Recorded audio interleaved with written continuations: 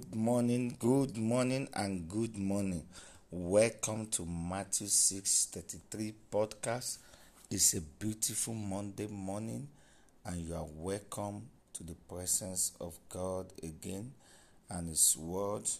This morning we are reading from Matthew 6, verse 33 from the New King James Version, and it said, "Therefore, but seek first the kingdom of God and His righteousness, and all these things shall be added to you." Yesterday, we are reading from Matthew chapter 5, verse 13, and we talked that you must not lose your favor as a sort of flavor. Today, we are reading from verse 14. Verse 14 says, "You are the light of the world. A city that is set on a hill cannot be hidden.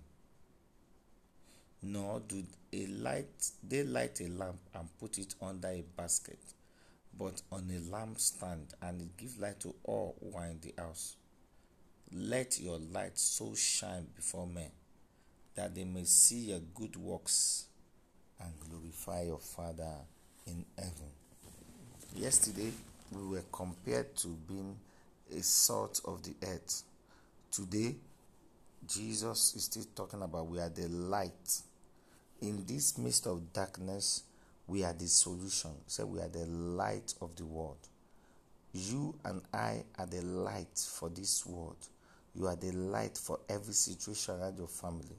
You are the light for the nations. And you are not to be hidden. There is nowhere where they light a candle and they put it under the table. You are to be on top and shine your light to others. So this is the word of God to us this morning. Don't hide your light. They don't light a lamp and put it under a basket, but on a lampstand. Many Christians are hiding. They are scared, they are afraid, and darkness is covering our world. They are ashamed of the word of God, ashamed of the Bible. The word of God tells us this morning that we are the light.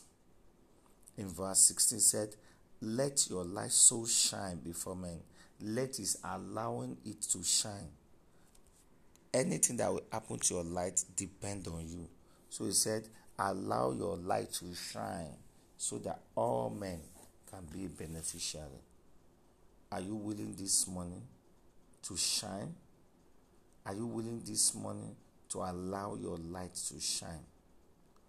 That is the word of the Lord to us this morning. I want to pray with us. Say, Father, I pray for anyone walking in darkness. Let the light of God shine on their path in the name of Jesus. As they have encounter with your word and with us, their life will never remain the same in the name of Jesus. Father, we cover every listener with the blood of the Lamb. As they enter this new week, we decree peace, inner peace, in the name of Jesus. Father, we give you praise. In Jesus' mighty name we pray. Till we meet tomorrow, have a wonderful week, and God bless you in the name of Jesus.